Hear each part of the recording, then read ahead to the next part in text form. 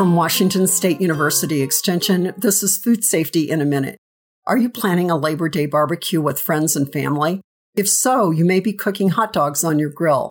Hot dogs may say fully cooked on the package. However, they may be contaminated with Listeria monocytogenes.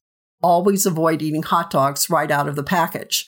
According to the National Partnership for Food Safety Education, hot dogs should be cooked until steaming or until they reach 165 degrees Fahrenheit using a food thermometer to test.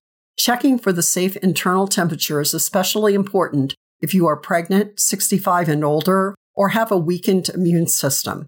Always refrigerate hot dogs immediately after purchasing. Unopened packages may be kept for 2 weeks, open packages for up to 1 week. This is Susie Craig from Food Safety in a Minute.